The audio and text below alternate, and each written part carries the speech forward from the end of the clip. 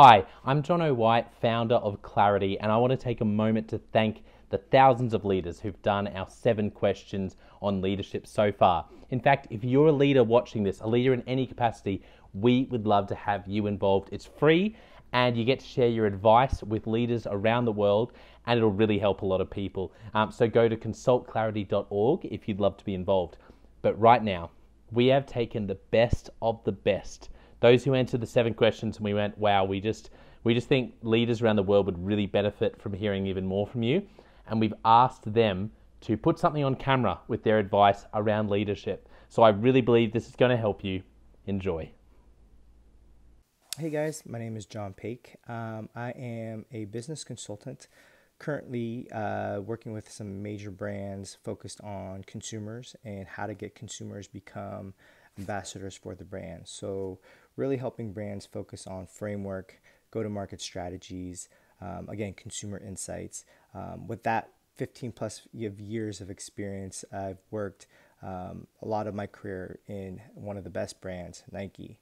Right now, I think, one of the questions that was asked was, how do you spot shining stars in organizations and what are you looking for?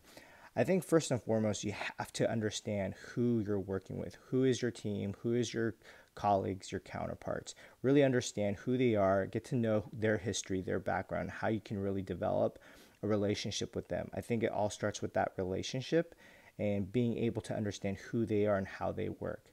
Secondly, what I look for in a person that's within the organization that I see becoming a future star would be someone who really focuses on the job at hand, not thinking about what their next promotion or next level of career advancement could be, but something that right now is really focused on what they're trying to do and how to help the brand really grow, how to help the brand really be well known organically, and build that brand awareness.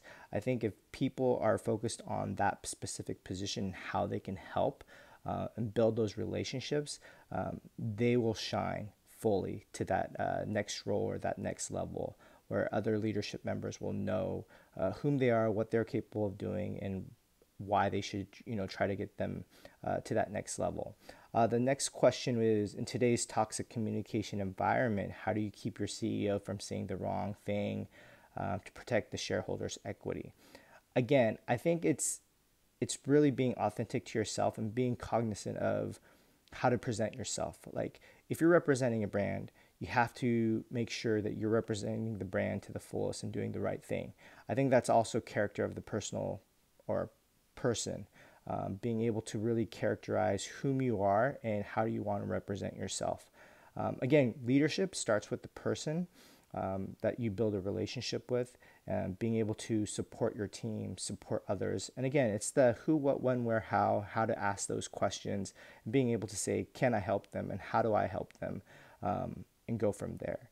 I think right now, empathetic leadership is really growing, and I think that's where a lot of brands will have to understand they need great leadership to have a great team, to keep retention rates high or low, in the sense of making sure you can build that team within and build that growth. But yeah, I think if again, it starts with the relationships. If you have any other questions, love to connect on LinkedIn, and looking forward to building a relationship with you.